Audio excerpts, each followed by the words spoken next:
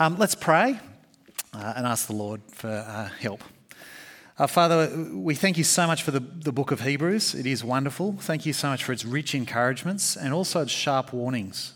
And we do ask you, Lord, please this morning, impress upon us more deeply the realities of what it is to live the Christian life and give us an enabling to live it and to follow you to the end. And we ask all this in Jesus' name. Amen. I don't know about you guys, but I just don't get running. I don't really understand running as a leisure activity. That's something people do for fun. Sure enough, yeah, if something's chasing you, run, you know. If you can't find any other form of exercise, maybe run. But to run because you think it's fun, particularly long distance running, I think what sort of insanity is that?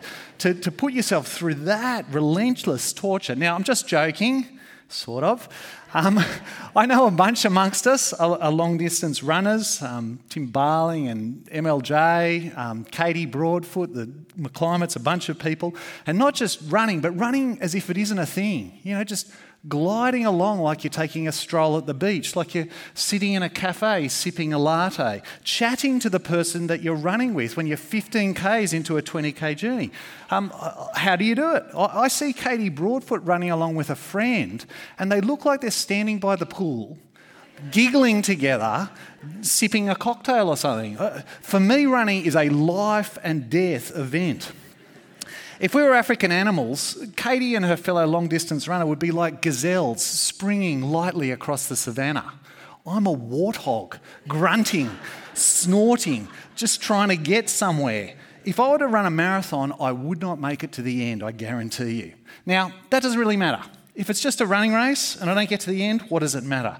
But if the race is a metaphor for the Christian life, which it is right here in chapter 12 of Hebrews, it desperately matters whether we get to the end. There's nothing more important in life than whether we get to the end of this race. As you know, the book of Hebrews has been on about this and on about this. Do not stop following Jesus. If you stop following Jesus, you have lost it all, eternally lost it. The preacher of the Hebrews is wonderfully, wonderfully reminded that if you have come to Jesus, you have received it all. You have everything. Full, absolute, total forgiveness of your sins. Utter cleansing of everything that you have ever done or will ever do. Total uninhibited access to God today, tomorrow, every day, on into eternity.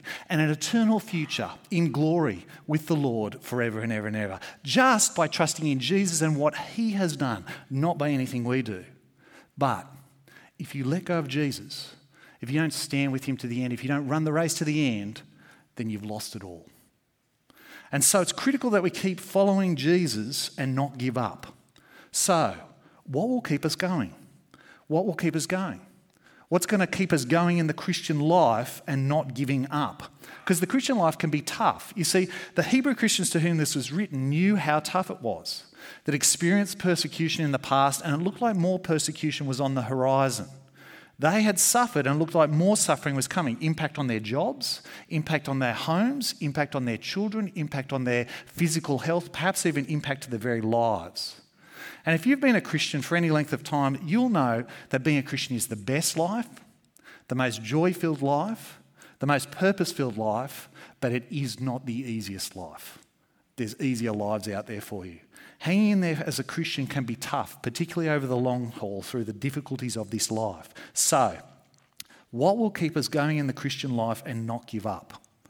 A number of years ago, I read a book called Good to Great, not a Christian book, but a very helpful book on understanding effective leadership. And there's a story in the book about a US Admiral Jim Stockdale, who gets captured by the Vietnamese in the Vietnamese War and interned in the Hanoi Hilton prisoner of war camp for 8 years. Treated brutally, as most captors do to those who they've captured. No human rights, tortured over 20 times, and no real hope of being released or getting out alive. Just brutal year after year. But in the midst of this, he continued to show leadership to his men.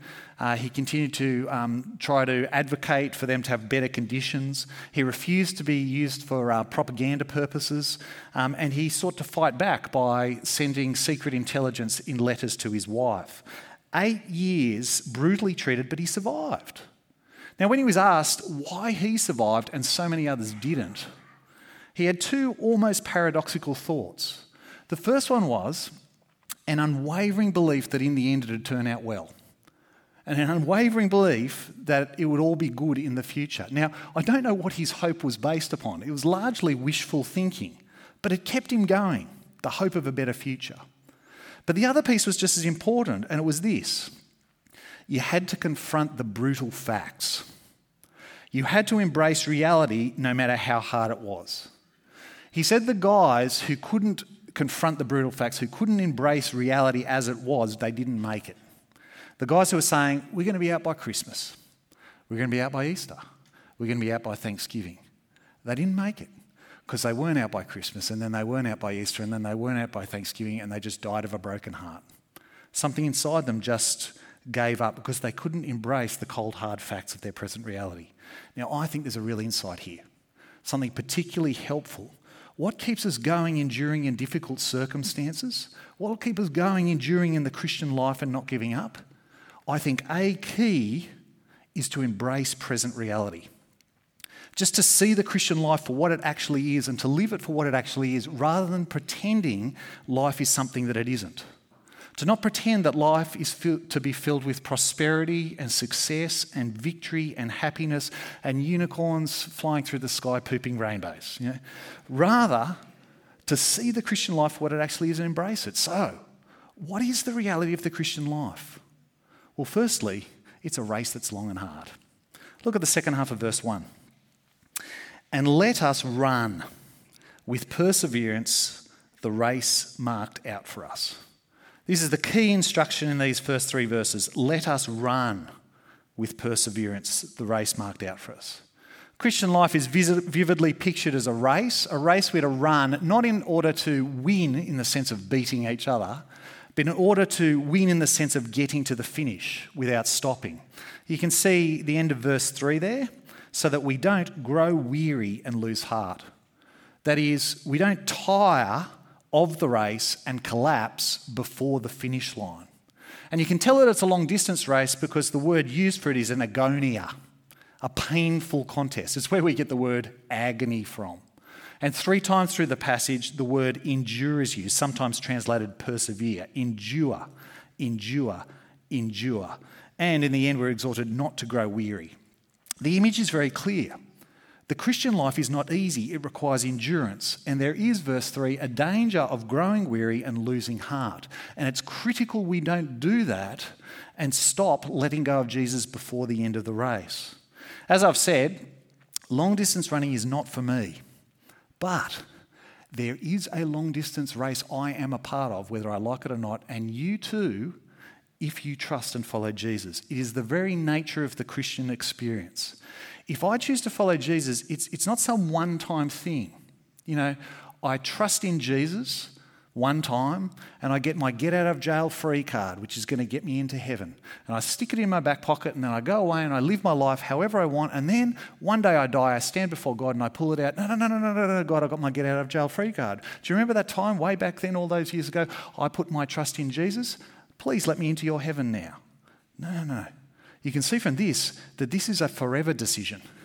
This is an all-of-life decision. If you choose to follow Jesus, it'll change your life from now till the day that you die. Now, I've shared this before, but 6 months before I became a Christian, God gave me a moment of absolute clarity around this, and I'm very, very thankful. Very, very thankful to the Christians who came into the school and talked about the things of Jesus in Scripture. And it gave me absolute clarity. If I choose to follow Jesus, I'm 16. If I choose to follow Jesus now, it will impact from 16 to 116. It'll impact the whole rest of my life. And I was so thankful because right there and there in that moment of clarity, I knew I had to weigh up the cost. Is it worth it? And in that moment I thought, no, this is not worth it.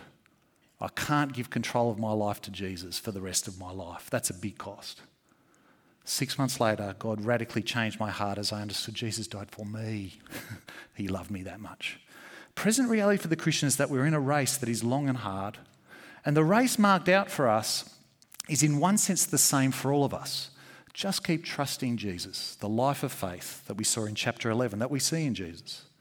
In another sense, each race that each of us runs will be slightly different. Different difficulties, different ups and downs. In one season, it might feel like you are running up Heartbreak Hill and your friend is just gliding along on the flat. And in another season, that will flip around. Because our loving Heavenly Father knows what race each of us needs to run in order to keep shaping and moulding us to be like Jesus and keeping us safe in Him. And He gives us one another. So when one of us is running up the hill of pain and we don't think we can make it, the others can rally around, take the burden, carry the weight, and help you run up the hill. And there'll be times that every single one of us needs that. We need one another. But in another sense, the race marked out is the same. Trust Jesus to the end until glory. That's the first reality of the Christian life, is that it's a race that's long and hard. The second reality of the Christian life is that there are dangers that threaten to crash us out of the race. So verse 1 again. Therefore, since we're surrounded by such a great cloud of witnesses, let us throw off everything that hinders and the sin that so easily entangles. The manner in which we're to run the Christian race is a throwing off matter. As you run, throw off hindrances and entanglements. See, present reality is that there are things that can hinder or entangle the Christian life, and if you don't pay attention to them, they can ultimately slow you down and stop you, take you out of the race, and so you never finish. So critical to pay attention to them. Two categories. The first is hindrances or things that hinder. Now these things are separate things to the sin that so easily entangles. They're not sinful things. They're good things given to us by God to enjoy with thanksgiving. But they're good things that can still hinder us in the Christian race. And the word hindrances there is actually more literally weights. Either to be carrying excess body weight that stops you being able to run freely, or carrying heavy things that hinder you in running the race well. Now that's a hindrance. You imagine sticking a 20 kilo plate into a backpack and trying to run a marathon. It'll slow you down, it'll make it hard, and probably ultimately stop you getting to the end. Imagine you turn up for a marathon, you're limbering up, you're getting worn, and someone says, dude, why are you in your snow gear? Oh yeah, this is not going to be easy. So you take off your snow boots and your snow pants and your snow jacket and your beanie and your gloves and your goggles and your shorts and a t-shirt. That's what you need. Run free from the hindrances that are going to slow you down and probably stop you getting to the end. The preacher of the Hebrews is encouraging us and saying, look at your life. Assess the things that you're doing and what effect they're actually having on you living the Christian life and making progress.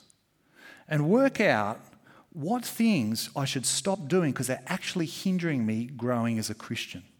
They're excess baggage weighing me down and making it hard to progress. Good things, not sinful things, good things. But things that, although good, are acting like a weight and holding you back in running the Christian race. A couple of examples. One group of possible hindrances is just distractions from our responsibilities.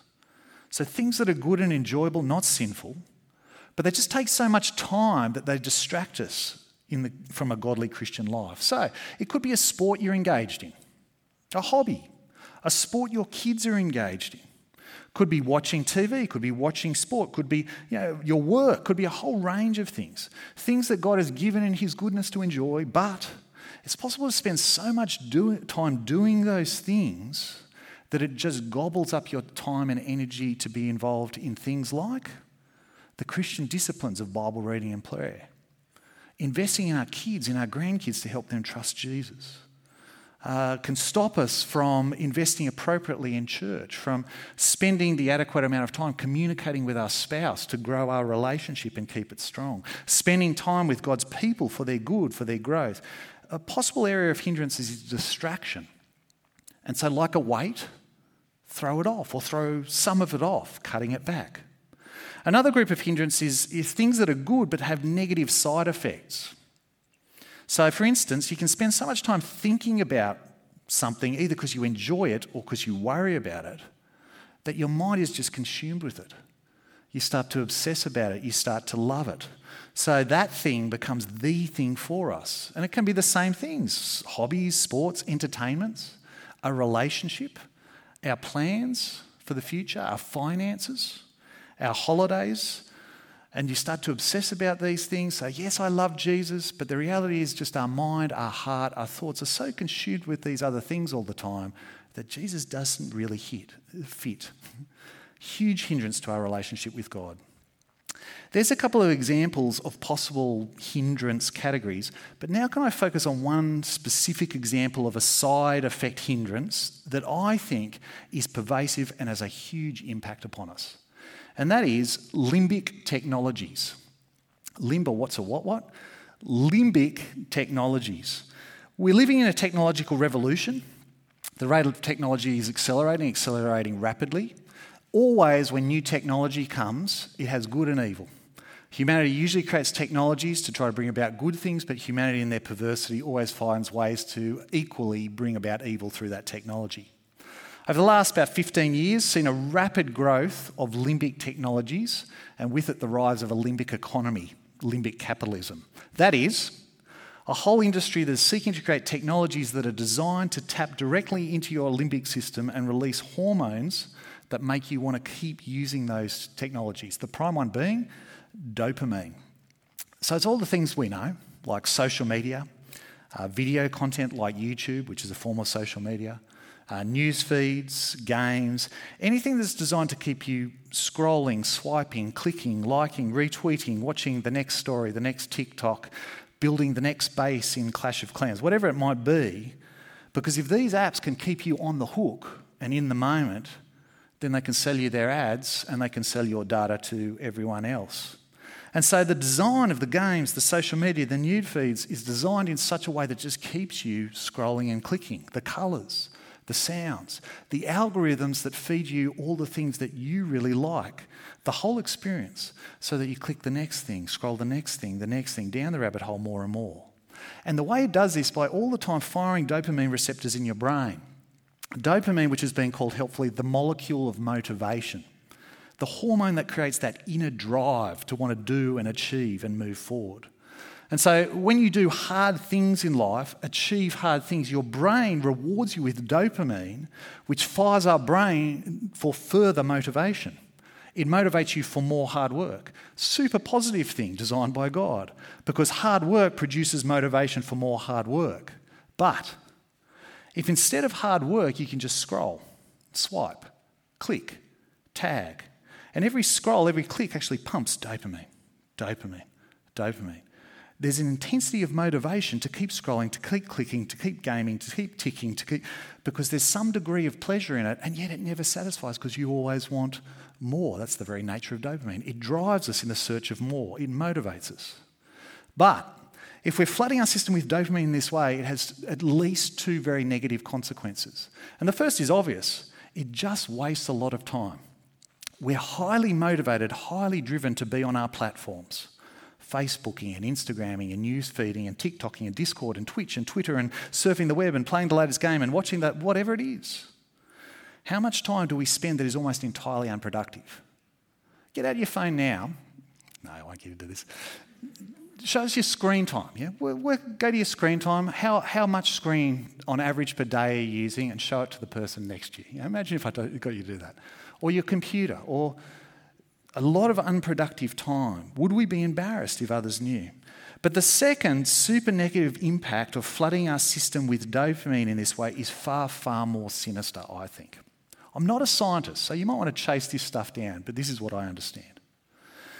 It demotivates us from anything that takes any effort, because it orients us to the place where we get the easiest dopamine fixes. Why would my brain ever want to do anything that takes hard work when it gets everything it needs right here? And as we know, pretty much anything of any value in life actually takes a bit of hard work. It's the nature of the Christian life too. The wonderful things of the Christian life usually take effort. Bible reading, prayer, deep thinking, being self-reflective, investing in our kids, investing in our spouses, serving others, thinking about what's good for us. But we'll increasingly lack any sort of motivation to do these sort of things if our system is flooded with dopamine through social media, gaming and the like. Again, I'm not a scientist, but I think limbic technologies are one key contributor to mental health problems. How could they not be? Not just because social media, you can experience bullying, experience FOMO, experience discouragement and insecurity as you spy on the curated and photoshopped lives of others. All that's true. But just by the very fact it's actually doing things with our hormones. And so demotivating us from anything worthwhile, things that would actually bring us some true happiness. And it's deeply addictive. It can become so there's nothing else you want to do. Nothing else you want to do. But it never actually really makes you happy. Now, I can feel it in myself. Can't you feel it in yourself while you're doing it? I just want to keep scrolling because there must be something amazing coming, can't there? The next swipe, the next click. There must be something that's just make me feel alive and so happy. And so you keep going. But there isn't. But the dopamine keeps screaming, yes. Keep scrolling. There is something so amazing coming. You cannot believe it. Scroll again. Scroll again. This is a gateway drug to pornography. Very, very tiny step across. And once you step into the pornographic world, it is supercharged dopamine experience, which is one of the reasons it's so addictive and so difficult to break. I think the growth of limbic technologies has become a huge hindrance in the Christian life. And if you think, I have no idea what you're talking about, this is not me, it's probably your kids or your grandkids.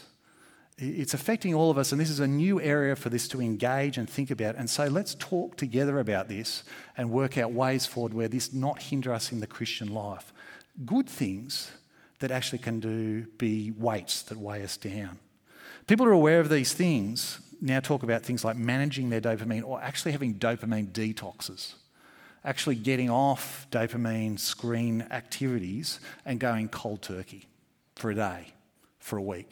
Getting outside, reading, slowing down. That's an example of something we may need to think about as a hindrance in the Christian life. So firstly, there's hindrances. But secondly, there's entanglements. And these are easier because they're very clear.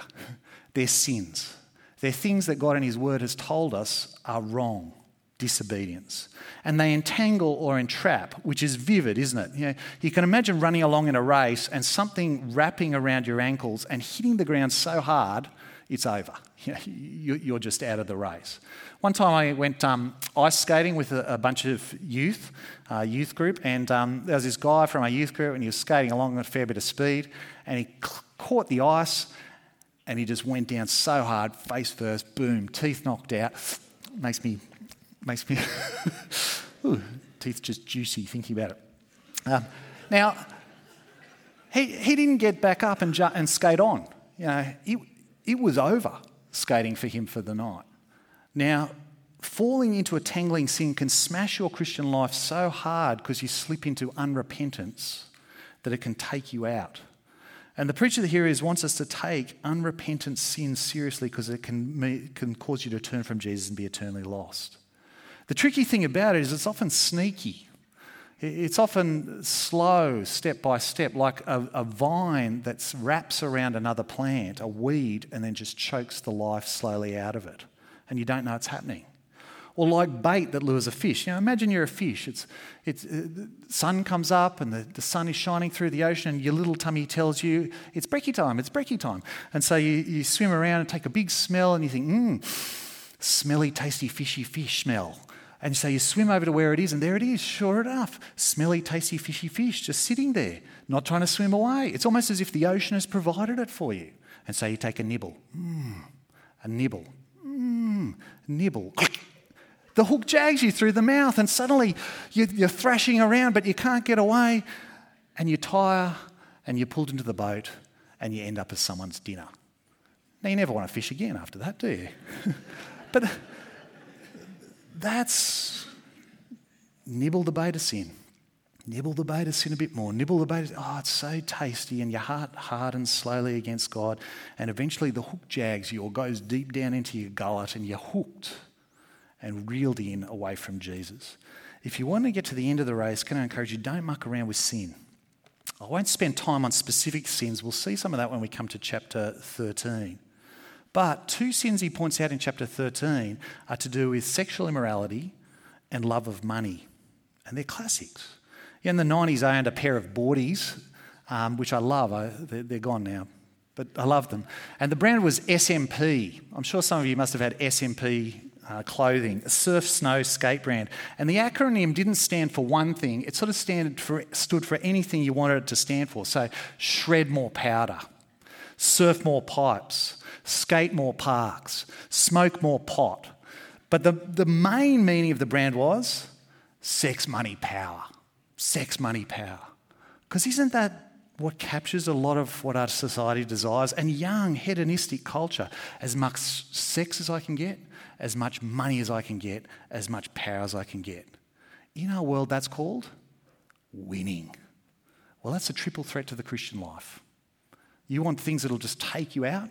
Sexual immorality. Destroy your marriage through adultery. Love of money. The cultivation of power in your career, your position, your social standing. I think it's worth asking ourselves, what's my price? If I were really honest with myself, what's the thing that if I knew I could definitely get that thing, I might just let go of Jesus? Because knowing that actually might protect you. And if you're in sin and you know, can I encourage you, come back to Jesus, because there's full, complete cleansing if you come to him. And he will empower you to move forward in the Christian life along with your brothers and sisters. So, you want to get to the end of the Christian life and not give up? Embrace reality. The Christian life is a race that's long and hard, and there will be dangers that threaten us along the way. But there's something else that's also going to help us persevere in the race, and this is critical. Embrace present reality, but embrace present reality focused on deeper realities. Look at the second half of verse 1. And let us run the race with perseverance. Got that wrong. Fixing our eyes on Jesus, the pioneer and perfecter of our faith. For the joy set before him, he endured the cross, scorning its shame, sat down at the right hand of the throne of God. Consider him who endured such opposition from sinners, so that you will not grow weary and lose heart. What will stop us growing weary and losing heart in the hardships of the Christian life? Fixing our eyes on Jesus. Considering Jesus. The one who's run the race before us and endured and made it to the end. But I want to focus on, what will you see when you fix your eyes on Jesus? What are the deeper realities that you see in Jesus that will help you run the race? From these verses, I think there's 4. Well, I've got 4. 2 very short, 2 slightly longer. The first deeper reality is this: Jesus is on the throne. Do you see there in verse 2 it says, Jesus, having endured the cross, sat down at the right hand of the throne of God. Finished the race, victorious, now seated in glory, ruling the universe. Jesus is on the throne.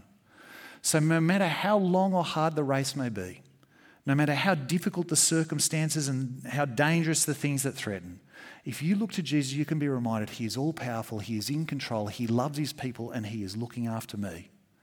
And so as you look to Jesus, remember, seated at the right hand of God, ruling the universe. 1, I can keep going because Jesus is on the throne. Deeper reality 2, Jesus will perfect our faith because he's done it all. When you fix your eyes on Jesus, verse 2, you're fixing your eyes on the pioneer and perfecter of faith. The author and publisher, the founder and finisher of faith. It depends on Jesus from first to last. He has done it all. And there seems to be a little bit of ambiguity here. Is it talking about the faith or our faith? And I think the ambiguity is probably intentional. He's actually talking about both. Jesus is the author and perfecter of the faith and our faith. See, has he authored and perfected the faith in the sense of full salvation for humanity by being humanity's champion? Yes. Jesus has done it all. The perfect, faithful high priest offering himself as the perfect once-for-all sacrifice for all sins, sitting down victorious at his Father's right hand. Jesus has authored and perfected this faith, the fullness of salvation in the cross for anyone who will believe. But Jesus also authored and perfected our faith, applied the cross to us by drawing us to trust in him by faith so that we might be made perfect in God's sight. And he will carry that faith on to completion. Jesus has authored his people's faith. He will complete his people's faith. From start to end, Jesus fully accomplishes everything for our faith. So if you're running the race and you think, I don't think I can make it, then you look to Jesus as the one who has started your faith, who will finish your faith. He will carry it through from beginning to end. And so you can run the race with confidence. It's the second. I can keep going because Jesus will perfect my faith. Third deeper reality. There's a joy that's coming, and this is the big one. Even before looking at Jesus, we see this reality in the cloud of witnesses, verse 1. The cloud of witnesses are there to encourage us, motivate us, model for us the Christian life. The cloud just means host, a big mass of them.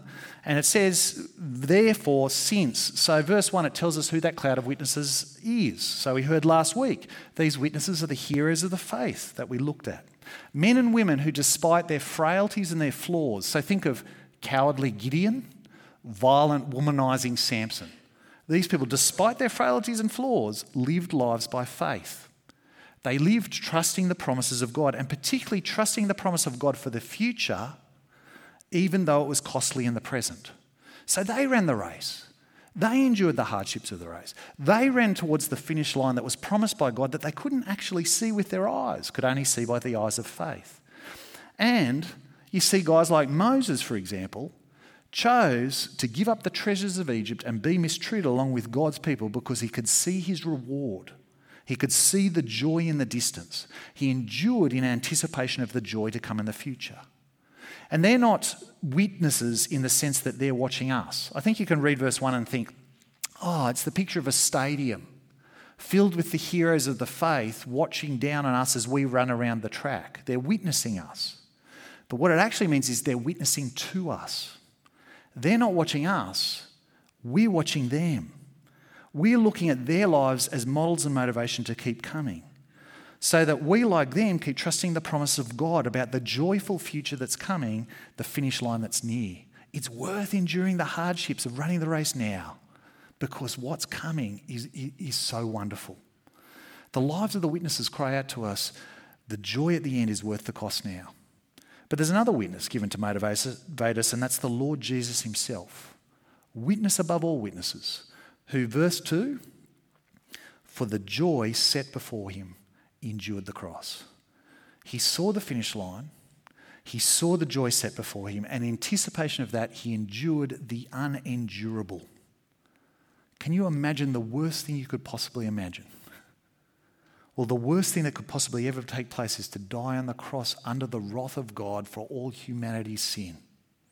And yet Jesus endured that, the worst fate you could possibly imagine, and he endured it by looking forward to the joy that was set before him. What is that joy? We looked at it a bit last week. What is that joy? It's a package tied up together. The joy of saving sinners and bringing that work to completion. The joy of living in obedience to his Father and giving his Father glory in that work. And the joy of being exalted again back to his Father's right hand, reunited and exalted to the position of rule. And it's that joy that brought him to the end. That package that he was anticipating that enabled him to run with endurance. Finishing the work of saving sinners. Being exalted to rule at his Father's right hand and bringing his Father all glory and honour. That joy enabled him to run through the pain. And so just like the witnesses, Jesus' life cries out to us, the end, the joy at the end is worth any cost now. You might have noticed there's a lot of babies being born around here.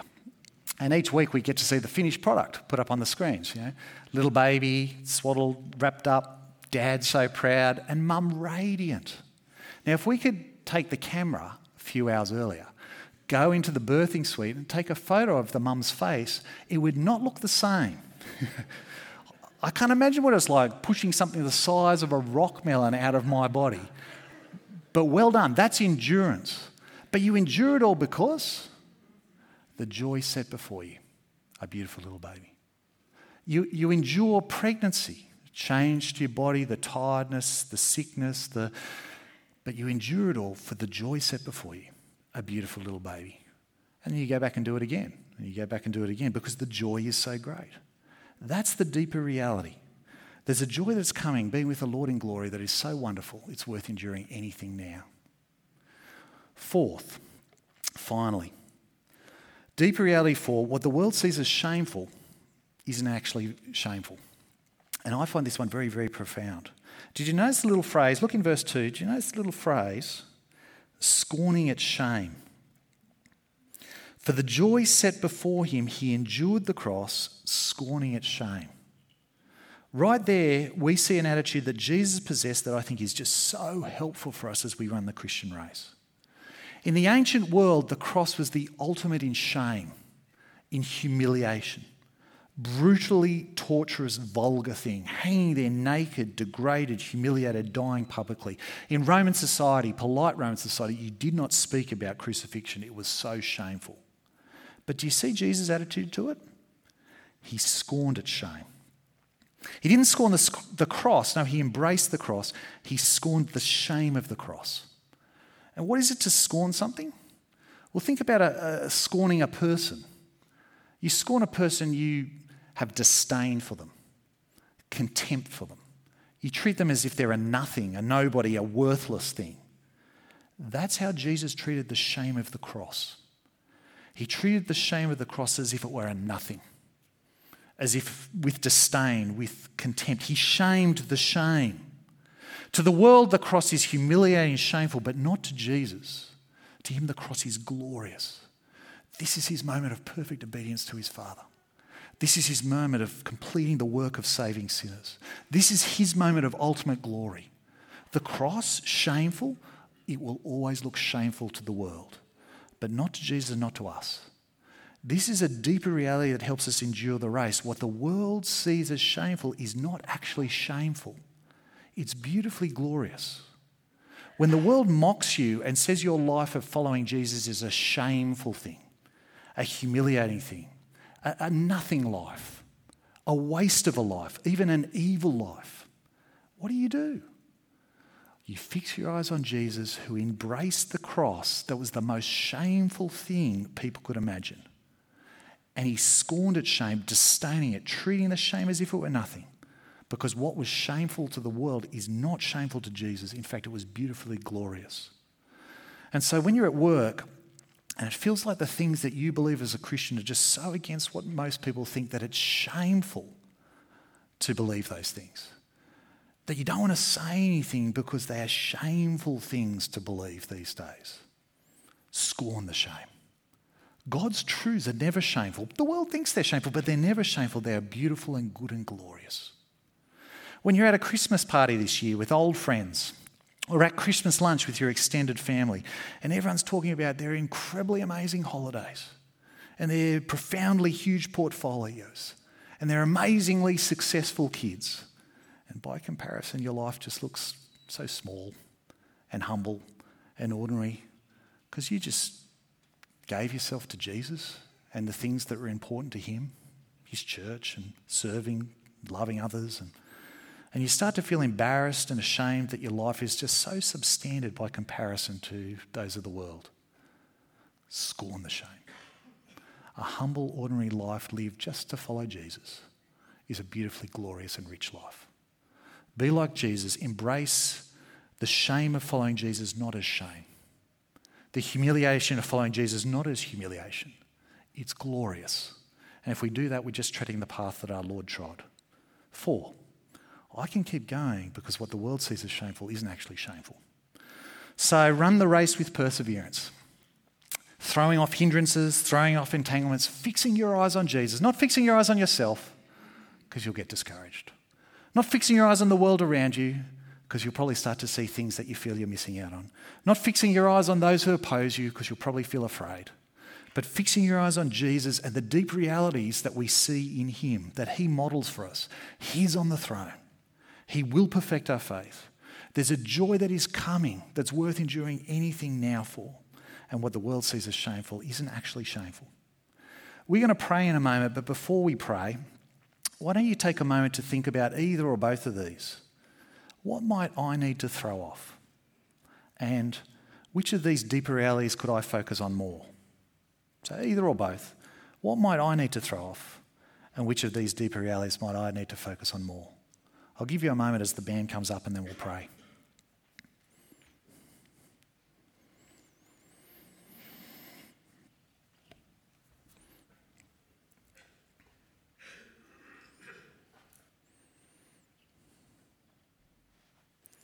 Let's pray. Oh, Father, please look after and protect us. Please enable us to run the race marked out for us, to persevere and endure, even when it's difficult, and to help each other to run. Please enable us to throw off the things that are hindering us and the sins that threaten to entangle us. And please, Lord, help us to have our eyes fixed on Jesus and to know all the wonderful things in him, particularly the future that awaits us. And Lord, this morning, I pray if anyone is close to giving up, please fortify their faith, rally people around them, keep us all with you. And we ask this in Jesus' name. Amen.